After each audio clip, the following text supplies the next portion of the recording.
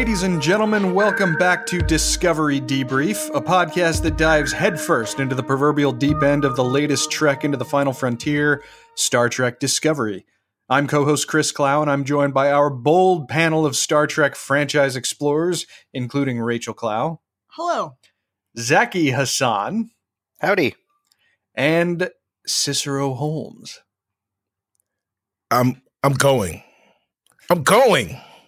Get off my ass. Sir, get off my ass, sir. Oh, man. Excellent. Well, so this is kind of a bittersweet episode in the sense that we have now absorbed every episode of Discovery's second season, and there's a whole lot to discuss in terms of where this episode took us, what things we saw as we get ready to gear up for a huge change to the show's status quo in the upcoming third season. And hopefully we can even get into some nerdy talk about the hue of some railing we saw on the bridge of some ship. How about that? Of course, though, we're going to ease into our news and episode discussions by talking about what everyone has been up to since the last time we all got together. Zaki, why don't you kick us off? Well, I watched the first 5 minutes of All Good Things, and then we watched like the teaser of the episode, and then something happened, and now we're just waiting to get back to it. So, okay. All Good Things have not quite come to an end just yet. So we're getting there. Yeah, I really am straining. It's like that's by accident, but it's taken so long just to finish Next Generation. I think on an unconscious level, if I watch that final episode, then it's done. But in a weird way, you're going to be preparing yourself for the next appearance of Jean-Luc Picard. That's true. The next Generation. Right, yeah. So just for a little bit of a peek behind the curtain, we actually did try and get together last week to record this episode, but some technical difficulties on my part prevented us from moving forward with that discussion. So we've reconvened, but Zaki has resumed his fabled broadcast order rewatch of the Star Trek franchise and was going to watch All Good Things, but yeah, here we are. I did watch the retrospective that they aired just before All Good Things aired back in 1994. Yeah, which I didn't realize is on Netflix, and so I was like, "Man, last time I saw that was 25 years ago." It's kind of a weird inclusion, isn't it? It is weird, and I'm glad they have it. Sure, and it's crazy because I remember it so distinctly. I remember Jonathan Frakes as the host being so hammy and Frakesy, and I loved it, and I loved watching it with my boys. I mean, I always say, like, for me, this journey through the final frontier that I'm going on is a brand new thing for me because it's the first time I'm doing it as a dad, and I get to. And Mike, I mean, when you think about it, my oldest is 12, so he's not that much younger than I was when Next Generation ended, which is very surreal when I think about it. Right. So that's the fun of it for me, And I've been watching Discovery with them too, by the way, so they've been enjoying that. Oh, cool. Well, yeah. So when you guys do get through All Good Things, then you put the whole rewatch on hold, so you're going to jump back into DS9. Jump back in. That's the goal. Chronological. When we get to Voyager, we'll get there. I'm looking forward to it. Yeah, it sounds awesome. Well, I'm glad that that's something that we get to talk about with you on the journey going forward. Nice. Cicero, what have you been up to, man?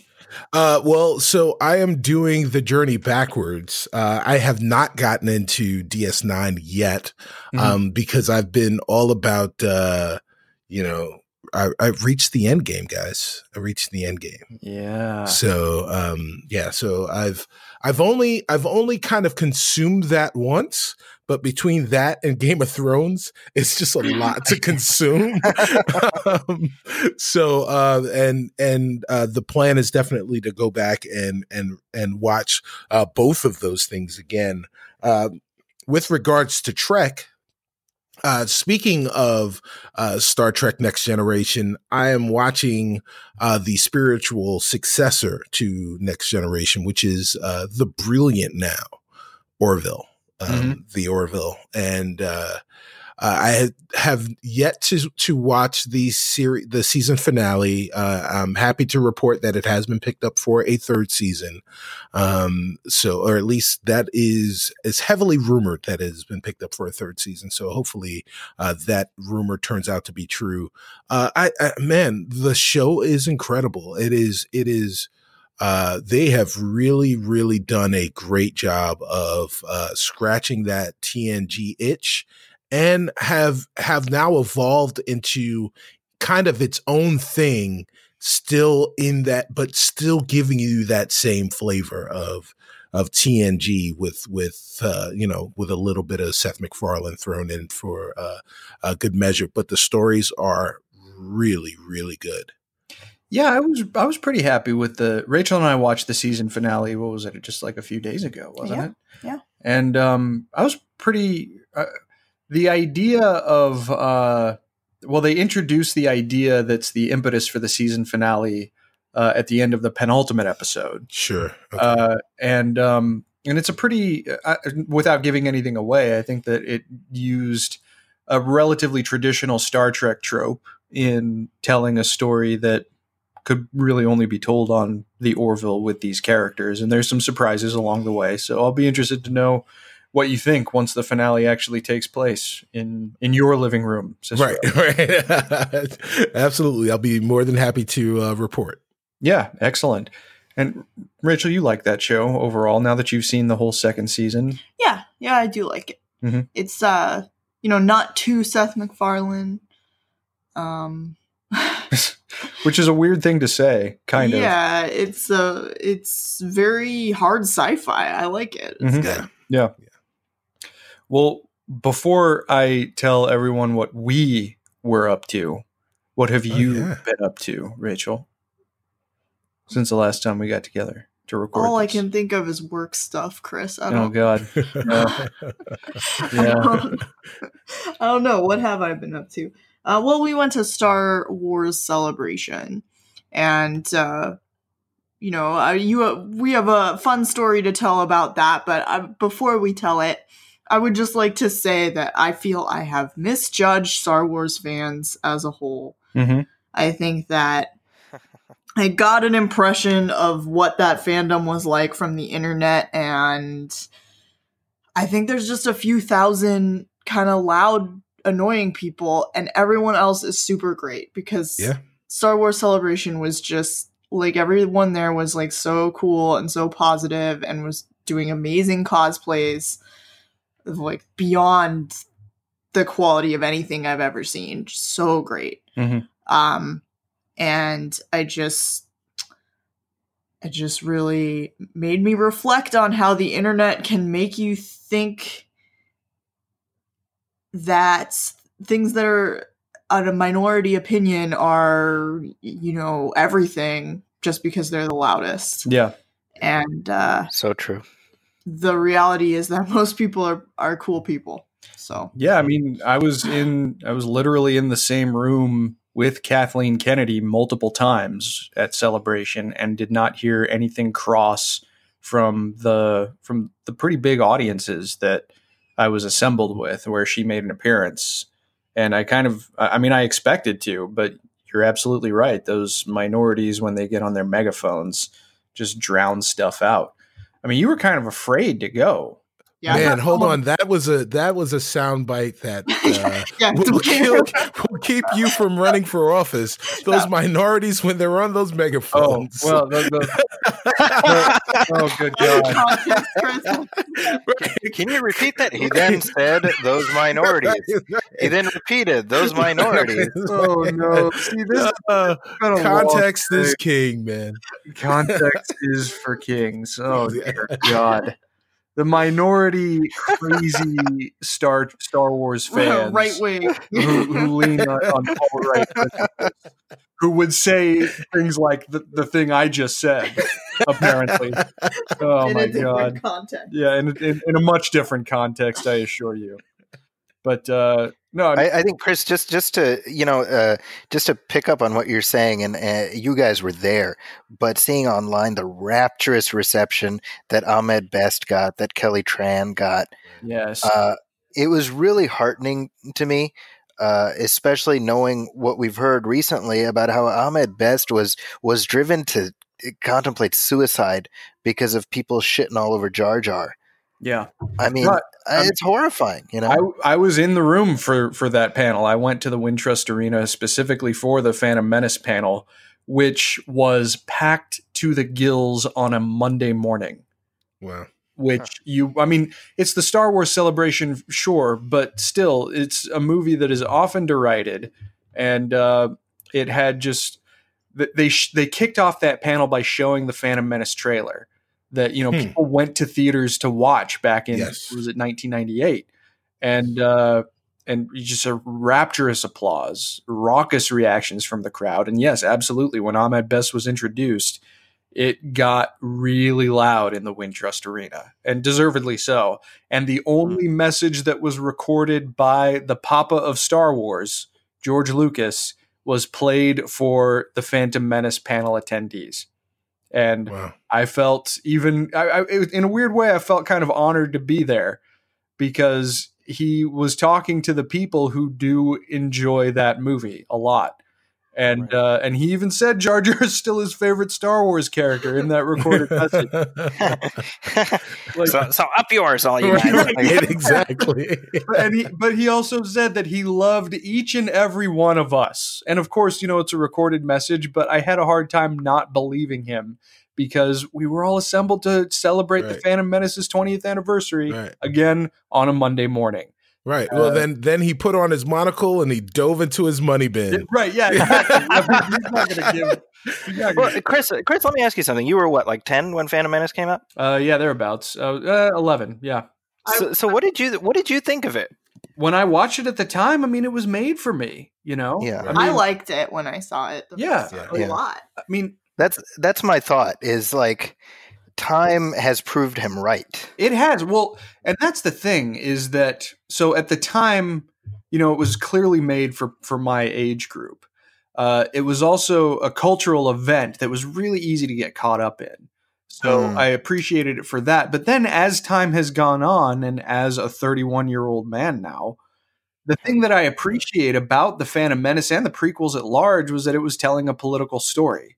I'm a political science graduate, and stories of descents into tyrannical rule usually begin with a boring political issue like a trade dispute, and the prequel trilogy follows that kind of trajectory, and it tells a story pretty brilliantly. When you take a look at the rise of Palpatine and the rise of the Empire and the political machinations that he was putting into play and trying to pit certain powers against each other before he seizes his opportunity by starting a war to consolidate power under his sole rule, that's a pretty compelling story.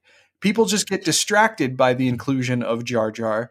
But I'll tell you, I don't hate Jar Jar. And everything that they did with Jar Jar in the Clone Wars only solidifies that he's actually a pretty interesting character. So maybe people will burn me in effigy for saying that who listen to this show. But burn the witch, right? Yeah, exactly. I will just say, guys, imagine if the internet existed when Return of the Jedi released in 1983, because there were enough grown men who loved A New Hope, who loved Empire, who were grown men and watching Ewoks, and the fact that Luke Skywalker, spoiler alert, that Luke Skywalker and Leia Organa were brother and sister, were twin siblings. The vitriol that would have existed at that moment would have probably dwarfed the Jar Jar comments. My biggest beef was not Jar Jar and his quasi Sambo-ish manner of speaking, but the fact that Anakin Skywalker was essentially Jesus, and that that his mom was had some kind of midichlorian based immaculate conception that really kind of was like, this is one of the problems, and I don't want to delve too deeply into Star Wars. It's too late. It's too late. Prequel debrief. Right, yeah, but one of the problems that I kind of have with the Star Wars universe in general is that it keeps a lot of really kind of important storytelling details that are retcons, I'll grant you, but still important, isolated to expanded universe material. Yes. Like character and the merchandising, because like merchandising is sometimes the most reliable source you can get for a character's name, which is really bizarre, and I think it's kind of unique to Star Wars. But I mean, expanded universe stories have done a really good job of fleshing out some of those moments that you saw in any of the movies. And it's kind of like the Tarkin book. I read the Tarkin book, which is technically canon, that was written by James Luceno. And it has some really fascinating details about Tarkin's backstory. The Catalyst Rogue One novel was really good. But yeah, that stuff just kind of gets lost in the expanded universe side of things, which is, you could argue, a shortcoming of the movies. But, it's kind of weird. Rachel mentioned the other day, 2019 is a year of endings. Because not only Game of Thrones, that's the last season, but we're also getting Avengers Endgame, which we'll talk about on this show. Spoiler alert, but we're planning to. And not this episode. This is just the Star Wars. Right. This is just the Star Wars episode, apparently. And the Rise of Skywalker. And I mean, kind of with Discovery, there's kind of an ending to it that we'll have to talk about, but. Let me put a pin in the Star Wars Celebration discussion with a story that you guys have heard, but that I am now finally getting the chance to tell our listeners about. So, Rachel and I Rachel's only day at the Star Wars Celebration was on Saturday, which was April the 12th.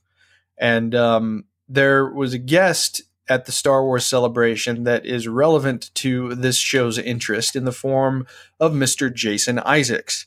And for those of you that don't know, Jason Isaacs voiced the Inquisitor on the first season of Star Wars Rebels, which is the Emperor's personal strike force to try and get rid of Jedi that survived Order 66. But of course, Jason Isaacs is Captain Lorca. How could you not know that? So Rachel and I decided that we would get an autograph from Jason Isaacs, because it makes sense. What other opportunities are we going to get to meet him?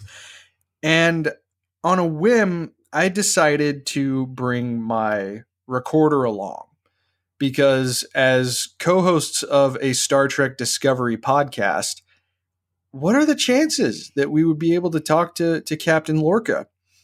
So Rachel and I get in line to get our item autographed by Mr. Isaacs.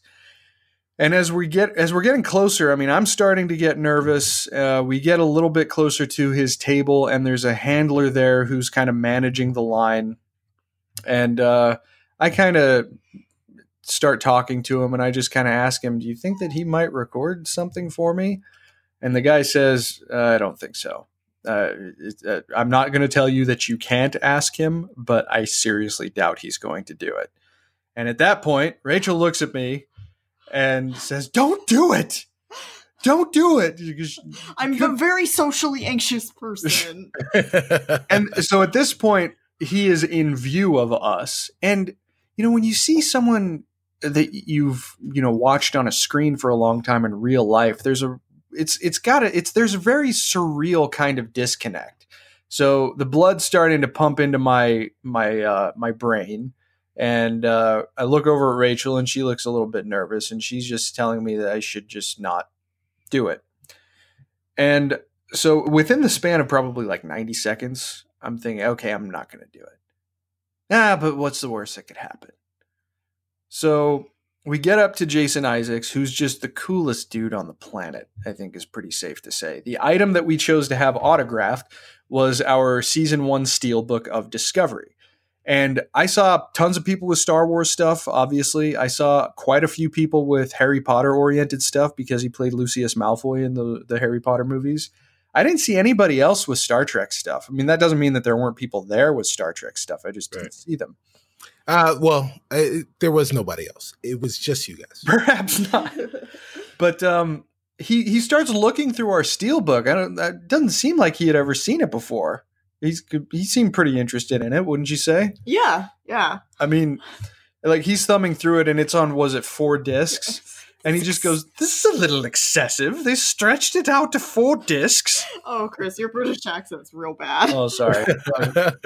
Apologies to anybody who. That's excessive, isn't it? I thought you were at a German castle looking for tapestries. we saw Hamilton a couple weeks ago, so now I've got King George in my head. That's probably my problem. So a few minutes goes by. He starts to. We're talking a little bit, and I have my recorder in my pocket, and I bring it out and I say, we actually host a Star Trek Discovery podcast. Would it be possible for you to record a plug for us? And instantly, the person, what was it, to his right? Yeah, it was like a handler or producer person. Yeah, she just goes, "No." And he seems very apologetic. He says, "I'm sorry, the promoters, they frown on that kind of thing." And I'll get in trouble with the promoters. Yeah. He says he'll get in trouble. But then he asks, "What's your show?" And I tell him it's called Discovery Debrief. And to my shock and amazement, and Rachel's too, I'm sure, he goes, "Oh, I've listened to that one." And I think my eyes were now half of my face. Right. So, I mean, I have no idea if that's true, obviously, but even if it's not true. Are you calling Jason Isaacs a liar? I say we take him at his word. I'm just saying that there's no way I could verify that was true. Hi, Jason. Thanks for listening. The man's a Starfleet captain, damn it. That's right. But even if it's not true, that is a really cool thing to say. He didn't have to say that. And if he has listened to the show, how amazing is that Captain Lorca and maybe potentially other members of the show that we profile has actually listened to what we have to say about it. Yeah. And then after he says that, it's a little bit of a blur in my head. But he gets up from his chair and he walks behind the curtain and he gestures toward us to follow him. So Rachel and I kind of awkwardly climb between the tables of his autograph stand and move quickly behind the curtain. And then this happened. Are you listening to Discovery Debrief? And so did I. It's Jason Isaacs, who was, at some point, some version of Captain Lorca. Right now, I'm just a fan. Thank you so much. Sweet. That was amazing. Amazing. And thanks, guys. We're out. Yeah, I know. Right, yeah. See you next season.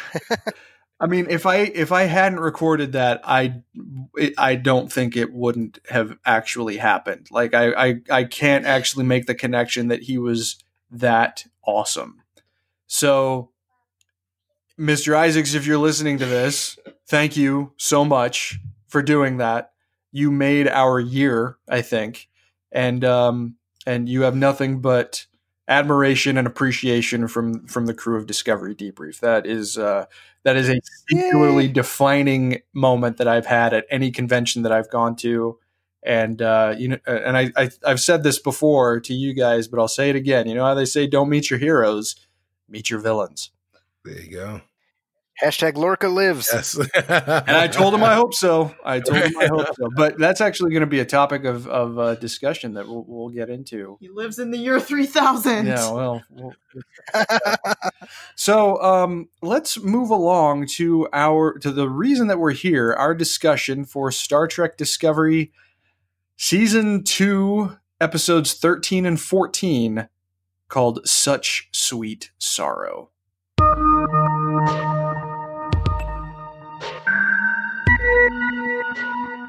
So what I'm going to do a quick and dirty recap. I'm just going to read through the plot very quickly of both episodes because this is going to be kind of a free-form conversation. So, Part 1.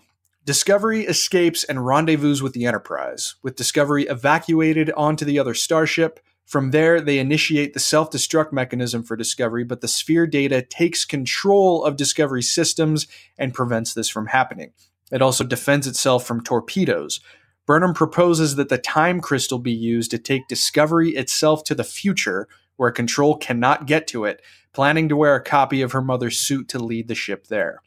Pike agrees and resumes command of the Enterprise to keep Control distracted. A new signal appears, leading Discovery and the Enterprise to the planet Zahia, which is ruled by Tilly's friend, Queen Mehani Ikahali Kapo, or Poe. A brilliant engineer, Poe assists Stamets, Tilly, and Reno with preparing the suit and time crystal for the journey. A few of the Discovery's crew, as well as Spock and Georgiou, choose to stay with Burnham. Pike makes Saru acting captain of Discovery, and as the Section 31 fleet arrives, Discovery prepares to make the jump into the future. That's part 1. In part 2, Tyler retrieves the Klingon fleet to assist in the battle, while Sorana arrives with the Kelpians in Ba'ul fighters after receiving a farewell message from Saru. Stamets is seriously injured and is cared for by Dr. Culber. A Section 31 torpedo penetrates the Enterprise without detonating, but a secondary detonation kills Admiral Cornwell after she seals off the surrounding area. Leland, controlled by Control, boards Discovery and is defeated by Georgiou with magnetism, allowing Section 31's fleet to be destroyed. In the suit, Burnham travels to the past and sets the 5 signals that led them to this point.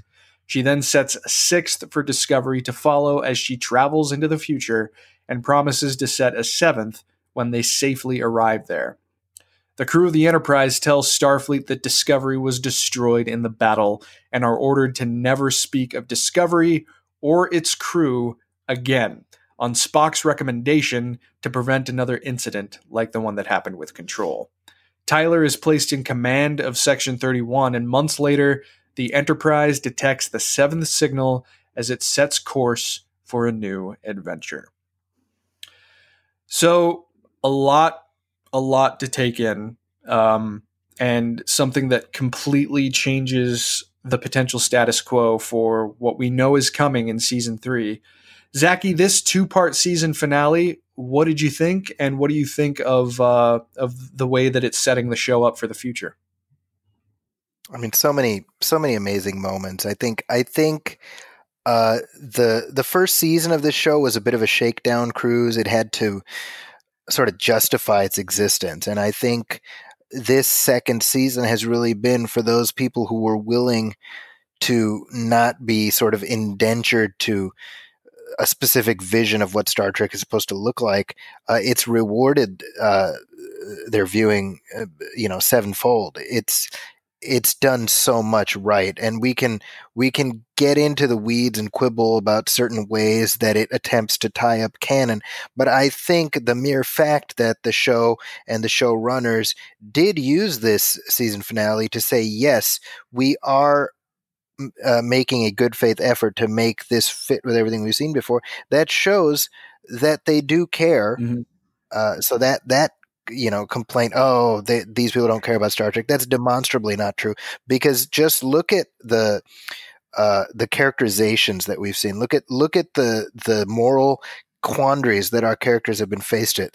This is Star Trek to its very core. It's about exactly this, about the type of person you want to be, and modeling what it means to live in Gene Roddenberry's conception of the future. Mm-hmm. Very well said.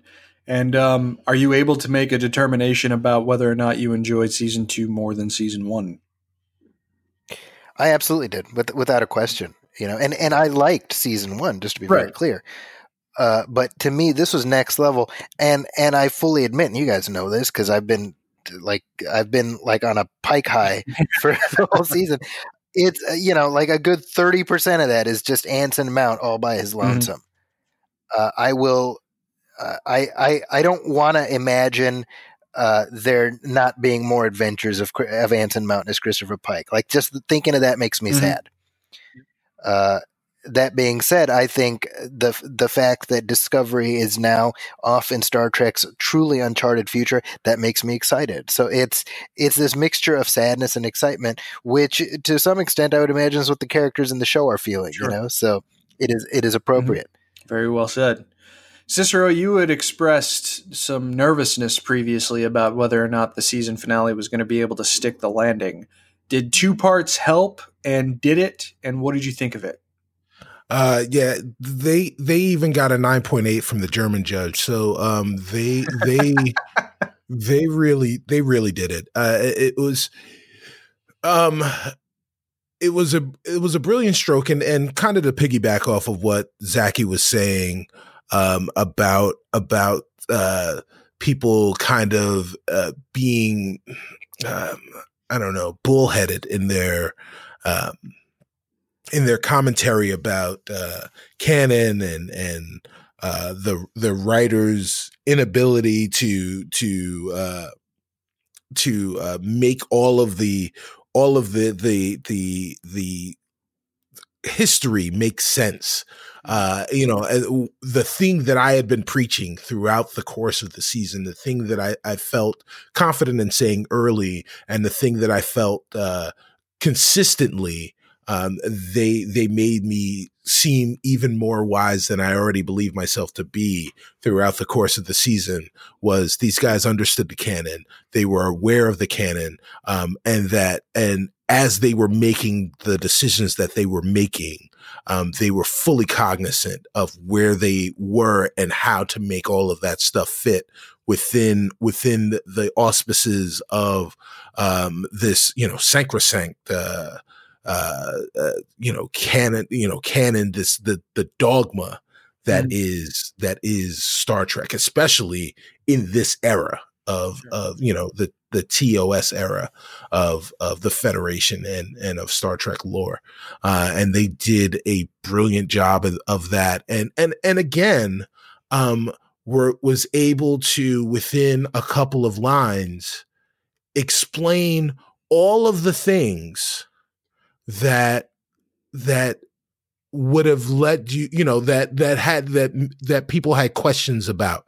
Why don't we know about the Discovery? Why don't we know about the Spore Drive? Why haven't we heard of Michael Burnham? Why haven't we done, why doesn't Spock ever talk about his sister? All of those things, all of those questions were answered very easily.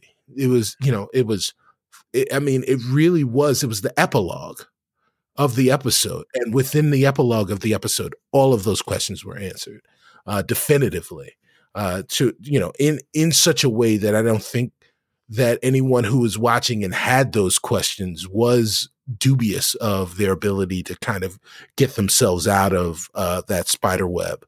I think all of those questions were answered, and they did it, incredibly well. The casting, the main crew, of course, has been great. Anson Mount, man, I am so glad that I've seen him in something other than the worst show that was ever created. Inhumans. I'm glad I actually get to hear him speak, because he was really great. I'm glad that, and it's funny because I came out famously and said it has to be, we have to have oh crap, why can't I think of his name now, who played Spock in the movies? Quinto. Yeah, we had to get Zach Quinto. It has to be Zach Quinto. And and the fact that we wound up with Ethan Peck instead, initially I wasn't all that enthused. I did want to take a wait and see kind of attitude about it. And Ethan Peck didn't disappoint. Anson Mount didn't disappoint. And even the best part was the entire season, Ethan Peck as Spock was bearded until the very end of the season. And then we got to see the Spock that we know and love. And he fit there as well. Right. And so, I mean, just brilliant. There are a bunch of brilliant and thoughtful people in the writer's room. There are a bunch of brilliant and thoughtful people in the casting room. And there are a ton of brilliant and thoughtful and caring and good people within the cast. And it just oozes out of the TV screen. Very well said. Rachel, the season finale of Star Trek Discovery Season 2. What did you make of it? Did it stick the landing for you? 8 out of 10. Okay. I really liked everything that happened. There was a lot of stuff that I maybe was a little bit fan servicey, but I am a fan and I felt serviced. Mm-hmm. I was happy. Like when L'Rell said, "Perhaps today is a good day to die." That was a pretty good I was moment. like, Yeah. yeah. So that was cool. I think, my quibbles come from perhaps some structural issues with the way that they broke up the two episodes, the two parts. I felt like the first part was a bit slow and the second part was like blow your hair back, like too much is going on. This is not a new critique on my part. Right. That there's a lot of I don't know why you're pacing it how you're pacing it, but it didn't really diminish my enjoyment that much. Yeah, I think there's a few plot points when I thought about them more didn't maybe entirely hold up to scrutiny. What's coming to mind is the Discovery just refuses to self-destruct itself. Mm-hmm. Right. And we don't know this till it's already all happening. I feel like there's maybe they could have tried a little bit harder to explain that, but again, I don't think that necessarily took away from my enjoyment of the episode or of the season. I think that it emotionally hit all the beats that I wanted to see or experience. Yeah, I do want to kind of say, kind of piggyback off of what Rachel is saying is, and that, especially in the last two episodes, especially once we all kind of had a sense that time was running out, they're running out of time to tell the story. They were coming up with solutions that were very sciencey because science. And that was, and that's how they were doing it. And it was just, at those points, and again, I will defer to Rachel when it comes to all of that stuff because she's the expert in the field, especially here. All sciences. Yes, all sciences, all of them, geology. But the fact is that even I was watching them and listening to it, and I was like, this is very hokey, but I'll give you a pass because you've got to just make things work, right? Yeah. So all right, fine. As long as it follows whatever goofy rules you guys are setting up within your universe, then just go ahead and do it. I don't know that they actually did, but it was like, okay, let's go. We've got a job to do, and we're not going to let science and explanations and logic get in the way of that. Yeah. Yes. I think I have a continuous debate with myself over how much is totally unbelievable science a problem for me in shows, and I don't have a hard and fast rule. It's just I know when something that I'm watching it's bothering me, and I know when it isn't bothering me, and I don't know if I could tell you when it does and when it doesn't bother me. And in this episode there was a few things that bothered me after the fact, but during it I was like, okay, yeah, sure, I guess Michael can't go to the future till she's gone to the past for reasons. Right. I mean, at that point, it's well, time travel is, not real, so you just make up whatever rules you want. That's fine. The worst example of this I can think of is not a Star Trek thing. It's in Amazing Spider-Man when they have the trans-species genetics, and that somehow putting animal DNA in you makes you into that animal, and I'm like, that's directly my field, and I'm sorry guys, but we're doing trans-species genetics all the time, and nothing's changing into anything else. It's not how it works. We all have the same DNA. And that is the worst problem with The Amazing Spider-Man. Other than that, Oh boy. But yeah, so I don't have hard and fast rules, but sometimes things just bother the hell out of me. can I just pick up on something Rachel just said? I think I can draw a corollary to Avengers Endgame, which I'm assuming we'll at some point spend more time talking about. But both this finale and that finale both involve a lot of timey-wimey, wibbly-wobbly stuff. But they also involve culminating in something very emotionally satisfying, and in both of these instances, that was where I landed, where I was like, I can totally get lost in the weeds on how the time travel is making my brain turn into pudding. But I think both Discovery and Avengers stuck the landing in that they use the time travel aspect as a key part of the narrative, but it ultimately was about coming to a point at something that feels emotionally truthful. And that's what worked for me in both instances. Not contradicting anything Rachel said, but just sort of that's where my thought process went as I was listening. Yeah, I definitely agree with you. Yeah, it's when it's used to further the narrative, and it doesn't get too crazy or bogged down in things. Yeah. It's effective.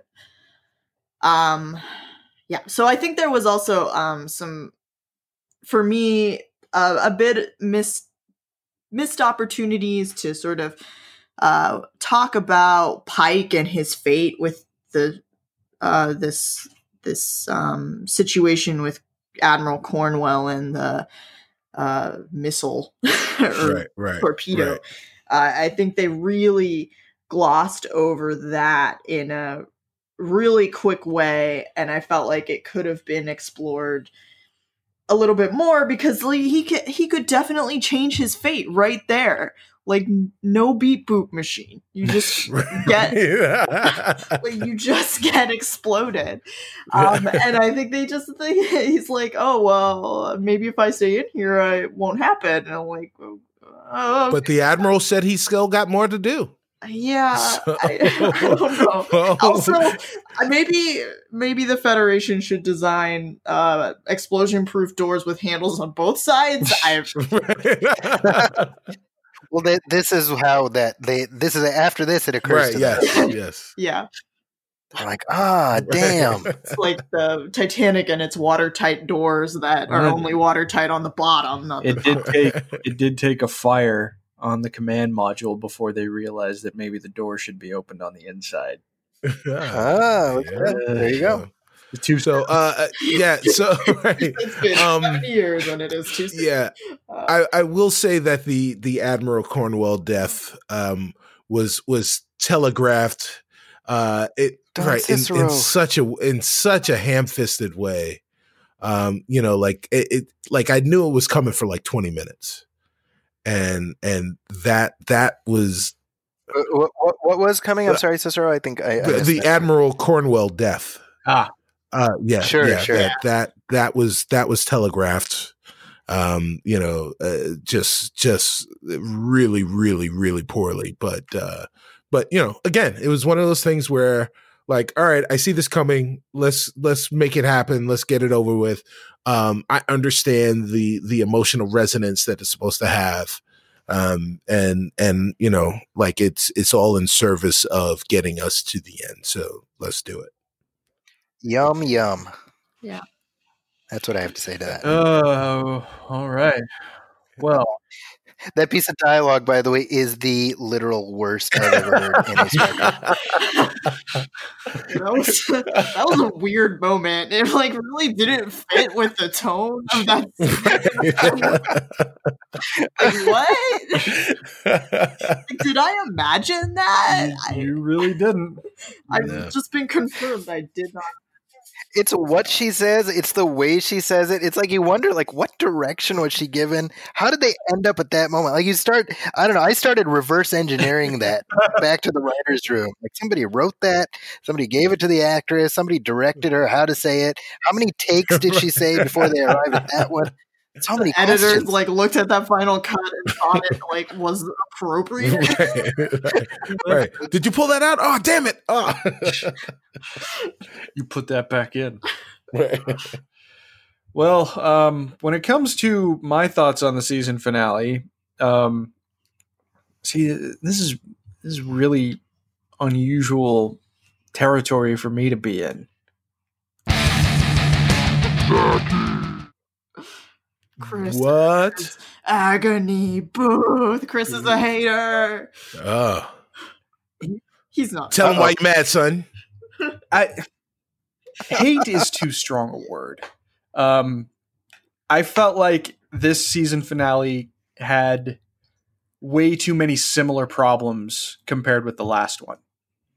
I mean, not that the way that this season culminated did not have a lot of emotionally satisfying moments or even canonically satisfying moments.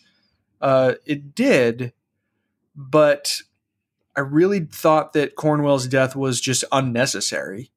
I didn't see why that necessarily had to happen.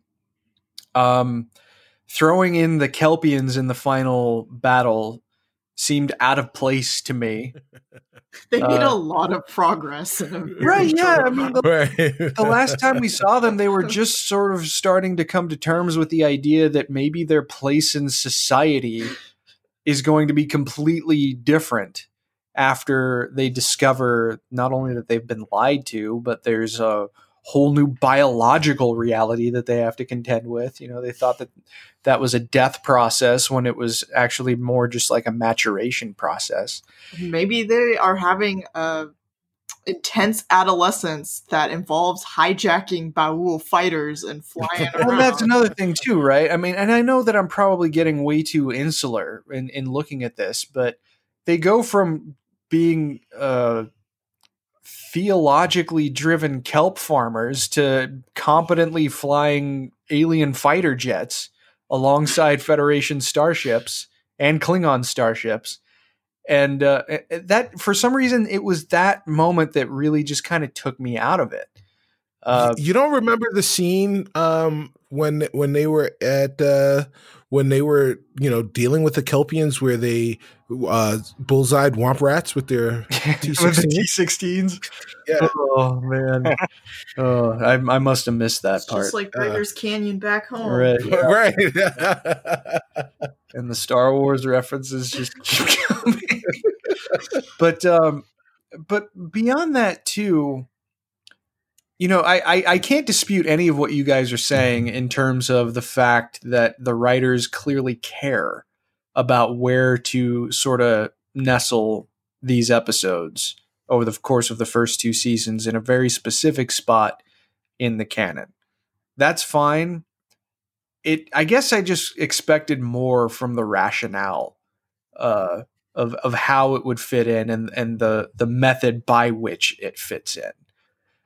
Because it seemed, I don't know, it almost seems just dismissive. I don't really like the idea of these characters that we've spent 2 years getting to know so well being brushed under the rug and never being recognized for their contributions to the Federation. Granted, the show is still going. We haven't seen the last of them. That much is very clear. We're getting a whole other season with these characters. But I don't know. I guess I just kind of feel a little bit weird about them not having that recognition. And honestly, while part of me does believe, yes, it's really exciting that we're pushing far beyond the bounds of where the canon lies and it can really chart new territory, another part of me just thinks that it's too far removed from the universe that we know.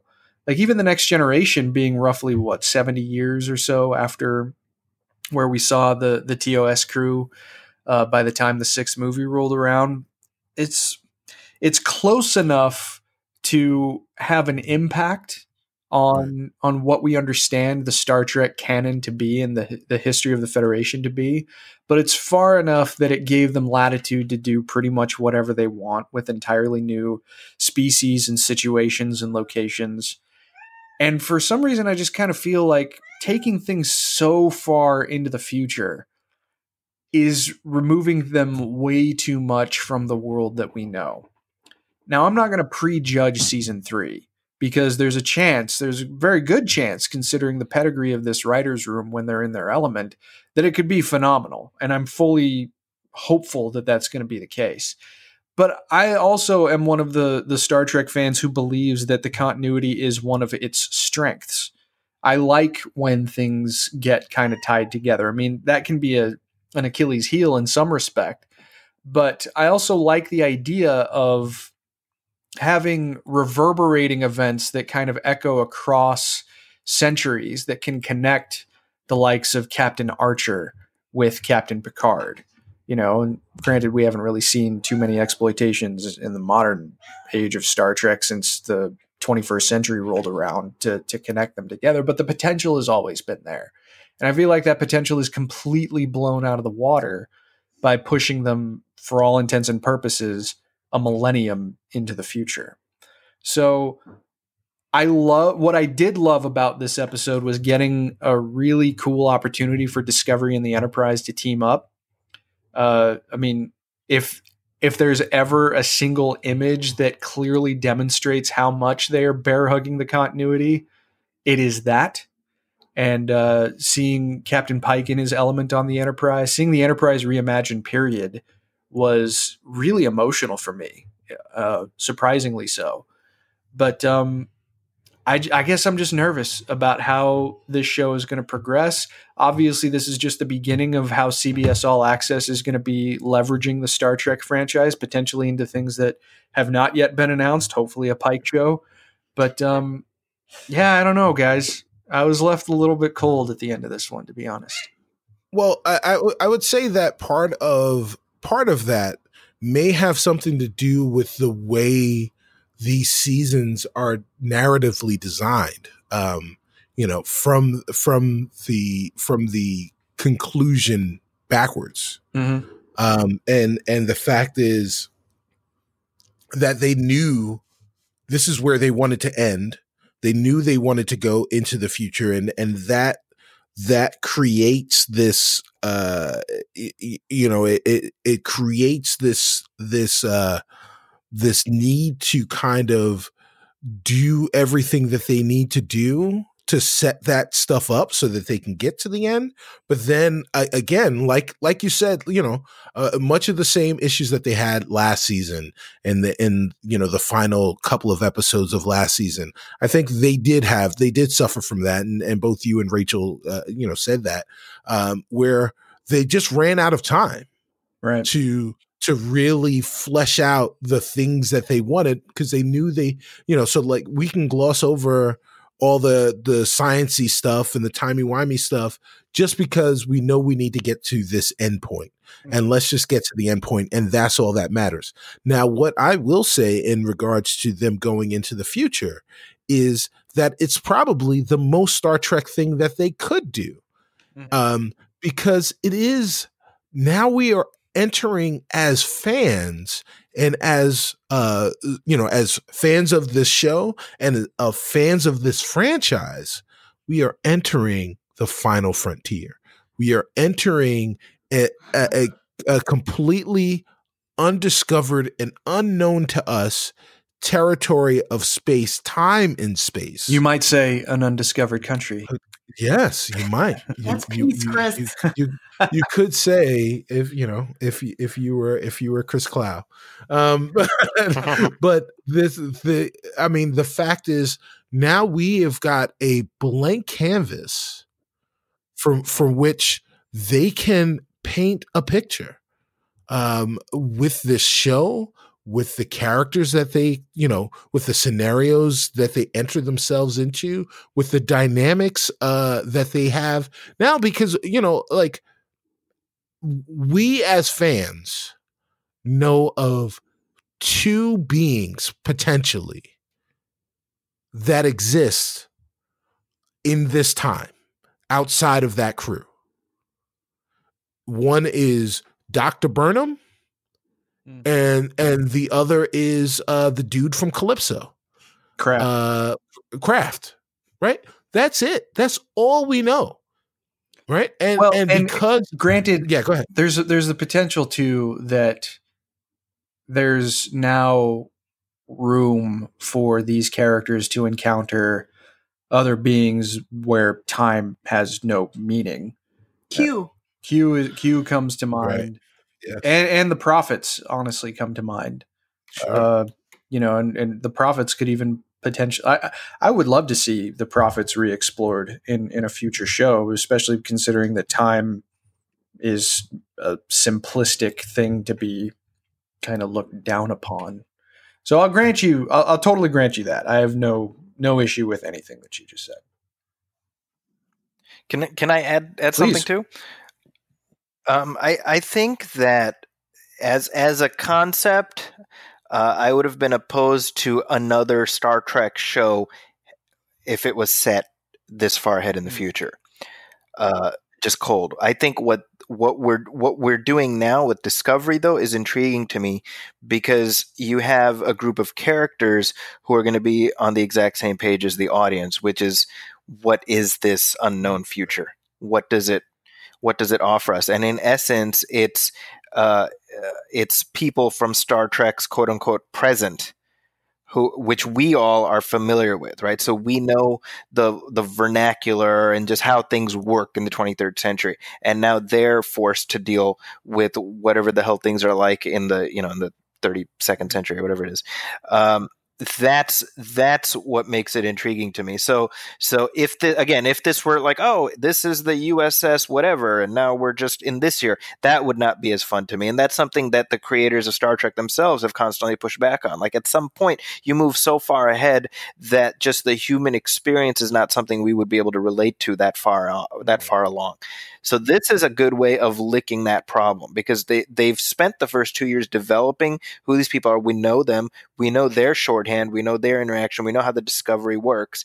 And we are now far enough ahead that you don't have to worry about like keeping your elbows close to your side so that you don't accidentally tip over something that's going to affect canon later. I mean, I think in many ways, and since we're doing like, Trek metaphors, it is the best of both worlds. Nice. Well, and let me ask you this, Zachy, because as he's in his b-boy stance. How did you know? Oh, that's good.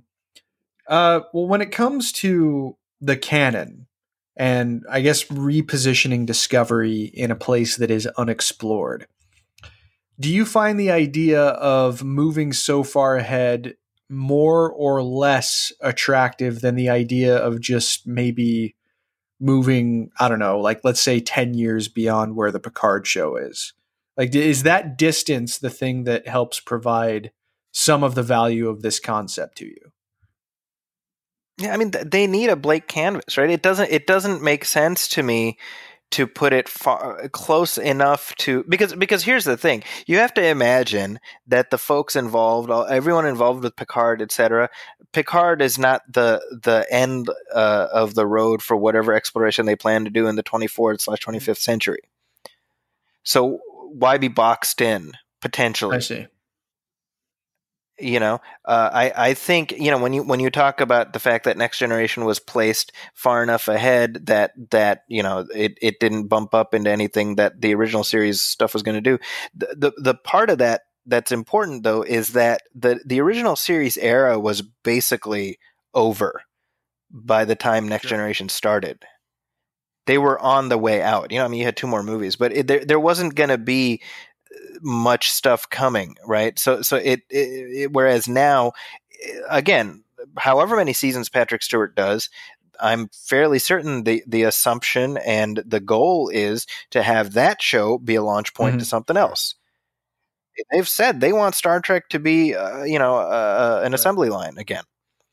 So it makes sense to me to say, all right, well, let's put Discovery down there. And nothing that Picard does will potentially bump up and have to be something the Discovery people have to worry about. Otherwise, they're just, the whole thing is they're trying to escape the shackles of continuity. It makes sense to me that, okay, well, they're giving themselves 1,000 years of runway or 800 years of runway, from post, Voyager and Picard, whatever. I mean, that's plenty of room to avoid anything that's going to come up. So I think and again, they could completely shit the bed for all I know. I mean, we'll find out next year. But I'm definitely looking at it like, well, I see why they did it. I can appreciate the wisdom and how they've done it. Now let's see what they do with it. Yeah, I think that's understandable. What do you think, Rachel? Oh, I think Discovery is going to do some discovery.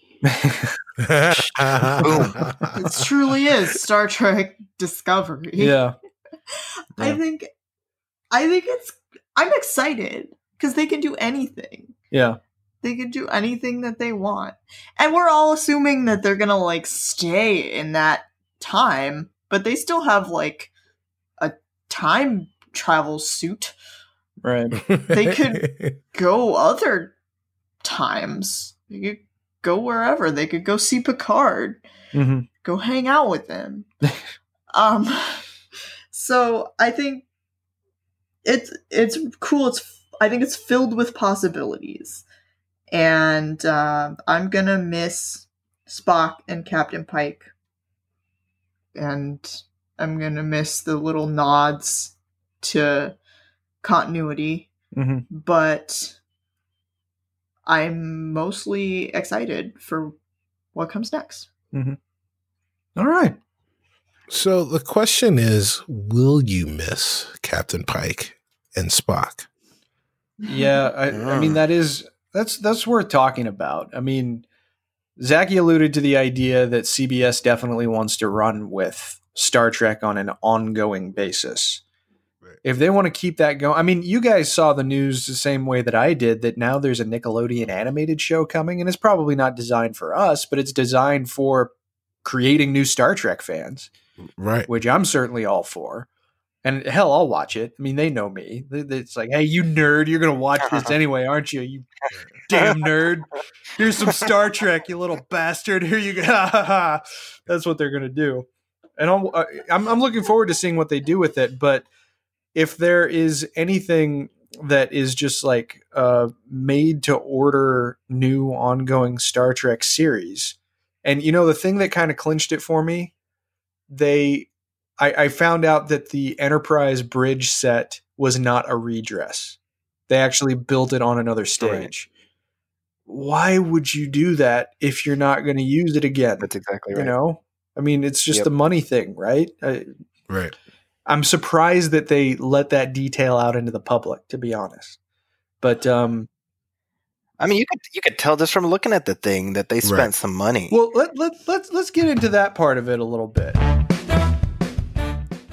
There we go.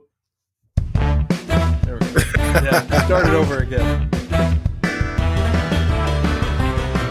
It's pedantic continuity time. Oh, I don't know if Zachy had heard that before. Oh man, it's great every time.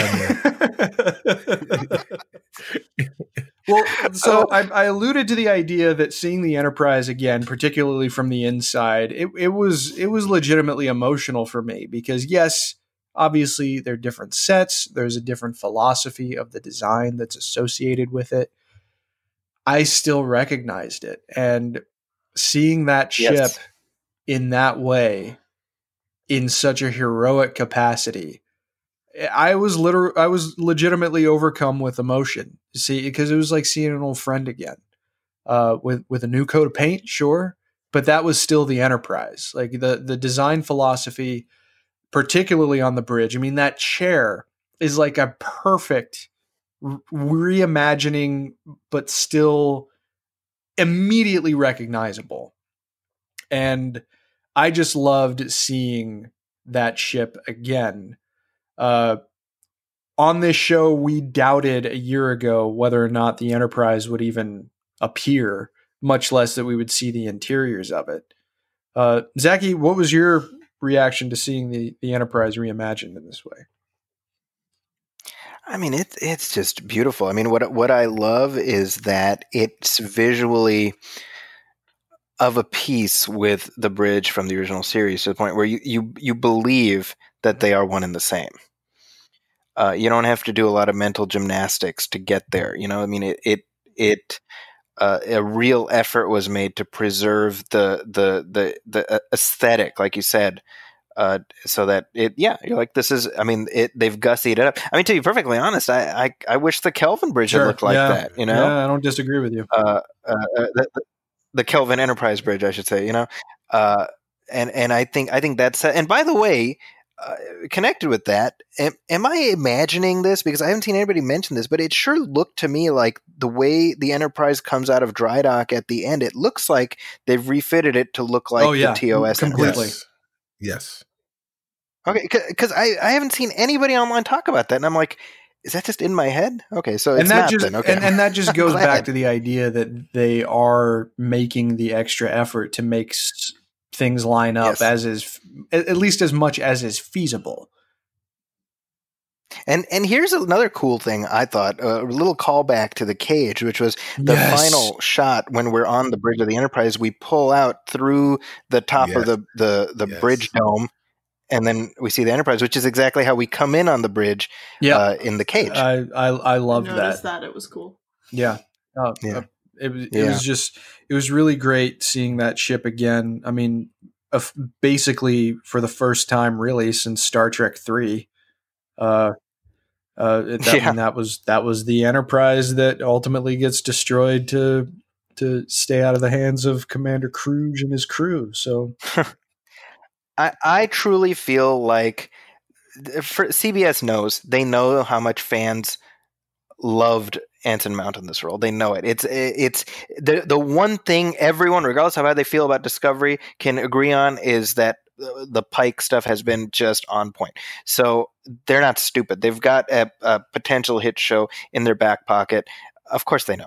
And I'm fairly certain that we will get an official announcement within the next 6 months. I truly feel like they got to arrange to drive the dump trucks full of money up to Anson Mount's house. Yeah, that's really it. Those are the niggling details they have to work out. But I think it's going to happen. Cicero, what do you think? Yeah, when I saw the interior of the bridge, I was like, man, I can't wait until I'm watching the Pike Spock Enterprise, Enterprise show that's on CBS. It's got to happen. It's got to happen. There is, and even if it's a limited run series, it's got to happen. That if they decide to do 5 or 6 hour to hour and a half long episodes, and just say, all right, boom, here we go. This is it. Call it 1701 or something like that. That would be a cool title. Star Trek 1701. There you go, guys. It's another one from the Hit Factory that is Cicero Holmes. Star Trek Enterprise 2. right. It also has I want Pike's Place. Pike's Place. Pike's Place. Yeah, so I mean, they've got to do it. They've got to do it. I mean, it's just they knew what they had when they casted him. And the response from the fans has been universally positive. So if they're in the business of making money, if they're in the business of trying to gain fans, which both of those things are true, they will definitely figure out a way to get Anson Mount, Ethan Peck, and Rebecca Romaine to remain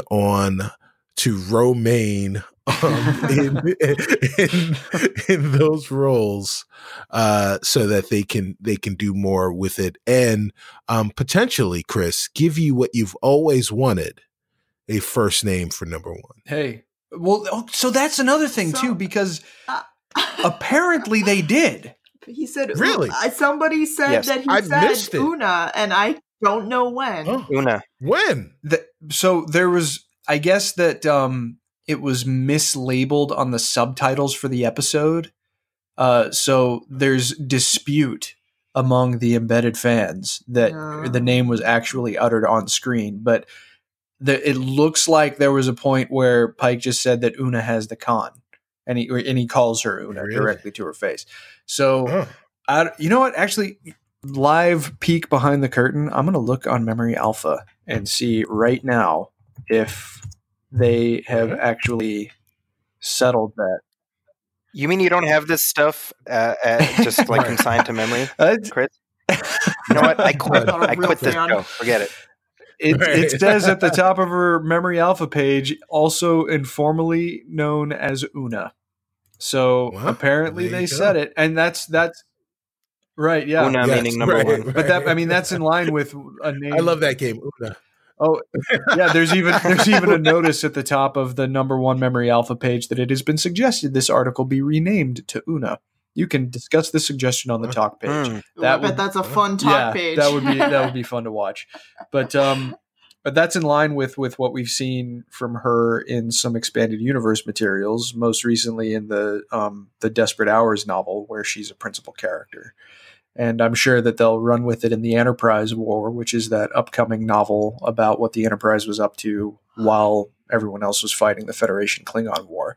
But let me ask you guys a question, because when Discovery obviously first came into the fold, there were a lot of criticisms leveled by the embedded fans about what it was trying to do and how it was trying to fit into the continuity.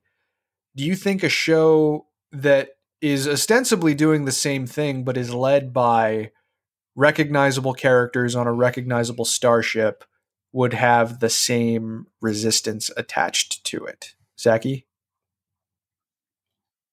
Wow. That's a really good question. I think that, when we look at the critiques that were lodged against Discovery at the start, we sort of have to pick through the sort of different tendrils, because there's like the anti-SJW crowd doing their crazy thing. There's also the pedantic continuity people who are like, what's the spore drive? Where are those uniforms from? What the hell? And then like, how come we didn't hear about Spock's sister and this and that? So I think that the Discovery people, and let's stipulate that there have been growing pains on this show. It's not like they went in with this end in mind. We know that there have been behind the scenes shuffling and stuff. So, I think there was a bit of a learning curve where maybe some of the folks involved earlier on didn't or misjudged just how much canonical concerns would be a thing. But I think what we see with what season 2 has done, and especially what we see with how they reimagined the Enterprise, how they reimagined those TOS era uniforms, is I think if you have something that feels visually of a piece, people will I don't think people want necessarily a recreation to the extent of like Trials and Tribulations or the mirror episodes of Enterprise. I don't think people want that necessarily. They just want something that feels like it could fit together. And I think that was the problem a lot of people had with some of the stylistic choices Discovery made. And I also want to say I was not one of those people. I was just like, all right, well, this is a thing. Fine. But and I would say that includes all of us on this panel. I'm genuinely curious how whether we four are indicative of the majority of Trek fans, like the silent majority, or is it more the pedantic continuity people who are more? I don't know. But circling back around to your initial question, Chris, I think the certainly the back half of season 2 has been a backdoor pilot for a potential Captain Pike show, and clearly people are on board with it. So I think whatever niggles people might have, I can't imagine those are going to be things. They when you think about it, they leaned right into, hey, here's what's going to happen to Captain Pike. We know it. So it's like there's no getting around that. And now it's like, okay, well, we've got this many years of adventures, and I think there's room for a modern day Star Trek show that's specifically engineered to evoke the feeling of I would certainly love that. There's no question about that.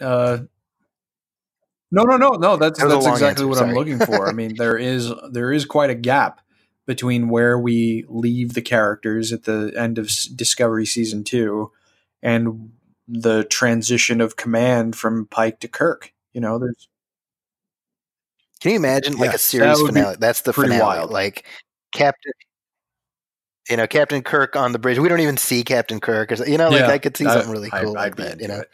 Cicero, what do you think about that question? Do you think this panel is indicative of that silent majority, like Cicero said, or like Zachy said?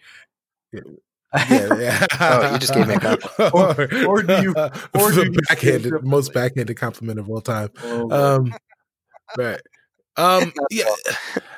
Well, I think like Rachel said, when you look to the internet as the litmus test, the barometer for not necessarily rational thought, but the barometer for taking the temperature of how fans think, or what people think about a particular thing. You're always going to miss the majority of people, because you're going to have people that are overwhelmingly positive about a thing. You're going to have people that are overwhelmingly negative about a thing. And those are going to be the people that are the most vocal, the people that like the thing and don't necessarily have anything demonstrative or explosive to say, are probably going to sit back and maybe observe the conversation around things, but not necessarily add anything to that conversation, because there's nothing that they can add to the conversation that is going to be, noteworthy in end quotes. So I do believe that the people that most fans of Discovery are fans that are similar to us, that or most fans of the franchise are fans that are similar to us, that are able to appreciate what we're getting, able to appreciate what the writers are doing with this particular show, and are happy with the fact that, one, we've got new Trek, and two, that they're not destroying the thing that you love. They're only doing things to enhance your enjoyment of the thing that you love. With regards specifically to a new Enterprise series, or with regards to Star Trek 1701, as it will be titled.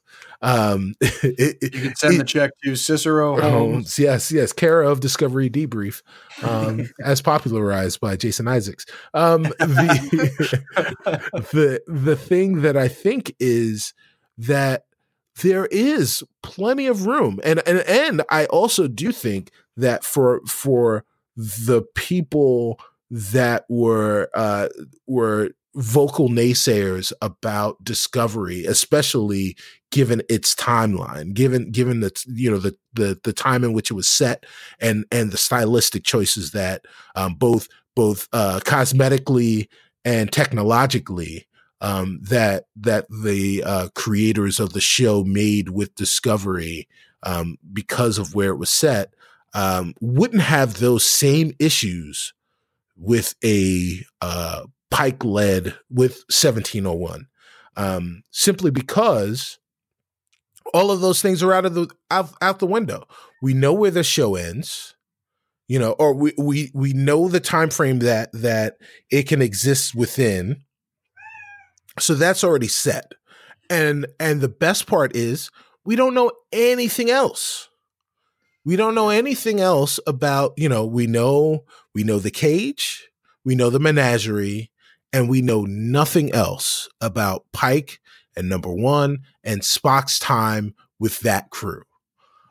So they can have whatever adventures and misadventures they'd want to have within this show for however long they'd want to have them, without anyone really having a problem with them having those experiences, with the exception, of course, of doing things that Spock did, for the first time with Kirk and the crew of the TOS Enterprise. But outside of that, they've got plenty of space to do plenty of things, which is ironically enough, exactly where Discovery is right now. Sure. Very well said. That's the alternate title for the Pike Show. Plenty of space to do things. Right. Well, They're letting us know. Don't worry, we're good. It's been a long time since there has been a Star Trek show led by a Starship Enterprise. Yes. And I mean, if we can get a new show that's led by the Enterprise, no bloody A, B, Right. C, or Right. D, or Right. E, I'd be all for it. But Rachel, what do you think? Oh, Uzaki, please, yes. I just when you said it's been a long time, I truly thought you were about to launch into singing the Enterprise song. We are on a Star Trek podcast, sir. What do I think, Chris? About Pike Show, you'd think that it's an inevitability that it will be embraced by the fandom in a way that maybe Discovery has struggled to do, at least with a vocal minority? Maybe it will. I mean, I don't know. I think probably the majority of fans are like us because I'm pretty sure, like I'm 100% sure we did mention pedantic continuity things, like Yeah. the Klingons, they don't look the same. Where's their hair? Like stuff like that. And then they brought their hair back and Yeah. brought the D7 back and then showed us the Bridge of the Enterprise. Yeah, but I think like a person is not their pedantic. It's a person is not their emotions are not defined by the pedantic comments that they make. Like you have these thoughts. I think most people have these thoughts. Maybe they write them on the internet. Maybe they complain, but then they're not like sitting there all day, going to their job, just being like, "Oh, the uniforms, the uniforms, you guys!" like the Klingons, they don't care. Like, you do it, and There are then you move on. holograms. There are holograms. Yeah, you do it, you move on. You notice, but I don't notice, but I don't know if noticing and being like, that kind of it doesn't make sense. Doesn't necessarily mean it's like bothering you on a constant visceral level or like really interfering with your enjoyment of the show. And I think there probably are people who are spending their days at work worrying about some of this stuff, but they are not the majority because most people are too busy for that. I wish I had time to worry about this stuff, honestly. So It's the whole notion of continuity in canon and the way it really does for some people it's a prison, and for other people it's an opportunity, and I just certainly for me, just as a fan, whenever I see something that seems to conflict with something that came before, reflexively I'm like, Yeah. well, let's figure out how we can make it fit. That's just where my mind goes. I'm like, well, maybe this, maybe that. I don't know. It's there. It's part of it. So let's find a way. It's fine. And then you have other people like, oh, it Yeah. doesn't fit. It doesn't count.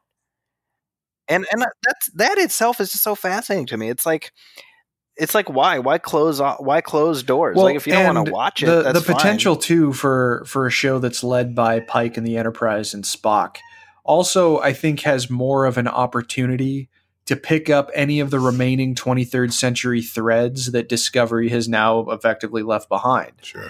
I mean, the Section 31 show, I'm sure will go a little bit further in exploring some of those things. And, I'm sure that we'll see L'Rell again, potentially in that show. But if we could have a show that's led by the Enterprise, which could maybe even be canonized at this point in time as the Federation flagship, then I would love to see something like that. And that's just before you even get to the idea that Anson Mount's portrayal of Captain Pike has effectively become the definitive one, just by nature of how much time he spent with the role. Yeah. And I would certainly love to see that. Well, And by the way, Chris, if Anson Mount never plays Captain Pike again, he has still created this amazing legacy where people think of him as one of the great Star Trek captains. And that's extraordinary. I mean, I see it online all the time. I mean, my kid, Captain Pike, is so cool. Wow. And would you have ever expected, before you had any kids, to hear your kid say that? Yeah. That's a weird sentence I wouldn't have expected. So under actually, most Chris circumstances. Chris is emulating Captain Pike in his life. He has now started to say "hit it" Ah, He doesn't even realize it, but I see it. I'm I like, all right, do? let's hit it. Like, you're Well, all right. he is a god among men. Yes, there you go. Worth emulating. There you go. Before Well- before we go, Chris. Yes. And I know we're going to go real soon, but you mentioned it really quickly. What is everyone's thoughts on the potential of the Section 31 show now headed by Javeed Iqbal?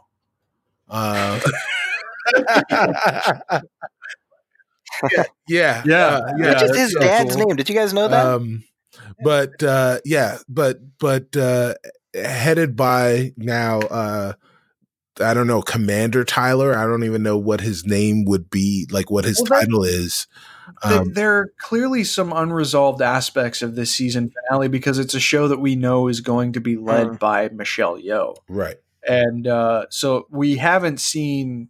Maybe she's even going to spend time on Discovery season 3, and we'll see how she gets back to the 23rd century. Right. Presuming, I mean, maybe the show won't even be in the 23rd. I honestly, I don't know, because the only cast member that I know that's confirmed for that show is Michelle Yeoh.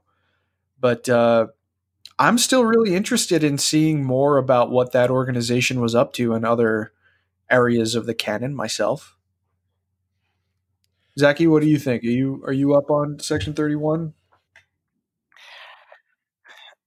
I mean, what we know is that, what they've done now is essentially reduced Section 31 to where it's supposed to be by the point of Deep Space Nine. However, I mean, by the time of Deep Space Nine, it's still like a shady, sketchy organization. It's just kind of on the low. So my thought is, if they're like, all right, Ash, we want you to like fix this thing and make it work. It's like, well, did he fail then? I mean, I would love an anthology Section 31 show. Like, oh, hey, it was Section 31 that orchestrated the assassination of Chancellor Gorkon, or stuff like that. They're not going to do that, but I would like to see it. Rachel, Section 31, you optimistic? How do you feel? I don't know. I feel confused. Well, I'm sure they'll figure it out. Well, then, and that's I think a good way to close out this episode, because just I feel confused. well, no, just because the show is called Discovery Debrief, but I think the plan for all of us is to stick with whatever forms the Star Trek franchise takes going forward. Yes. We all enjoy getting together. I think that's a pretty safe thing to say. And we have new elements of this franchise to explore. I don't think we plan on renaming the show. Like All Access Debrief or something stupid like that. But now that Jason Isaacs has said our name, I think that's it. But hey, we've been anointed. The word of Lorca. That's it. By Gabriel Lorca. But no, I mean, I think that whatever form this franchise takes, as long as people enjoy hearing what we have to say about Star Trek, we're going to talk about Star Trek. Does that sound good to you guys? It sounds good to me. Yeah. Can I add one more observation about the episode? I wanted to say this before we drop.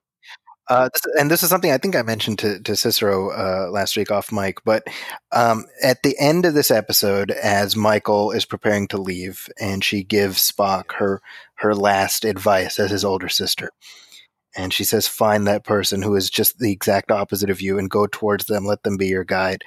An incredibly emotional, poignant moment.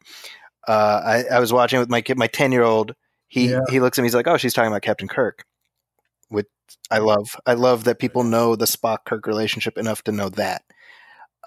But here's the other thought I had, and this is how canon can be this amazing thing that stretches forward and retroactively and becomes this amazing tapestry. To me, what I love is here is Spock at the beginning of his journey getting this advice that will define who he is. And then we jump ahead, to the very end of his life as he's in an alternate timeline.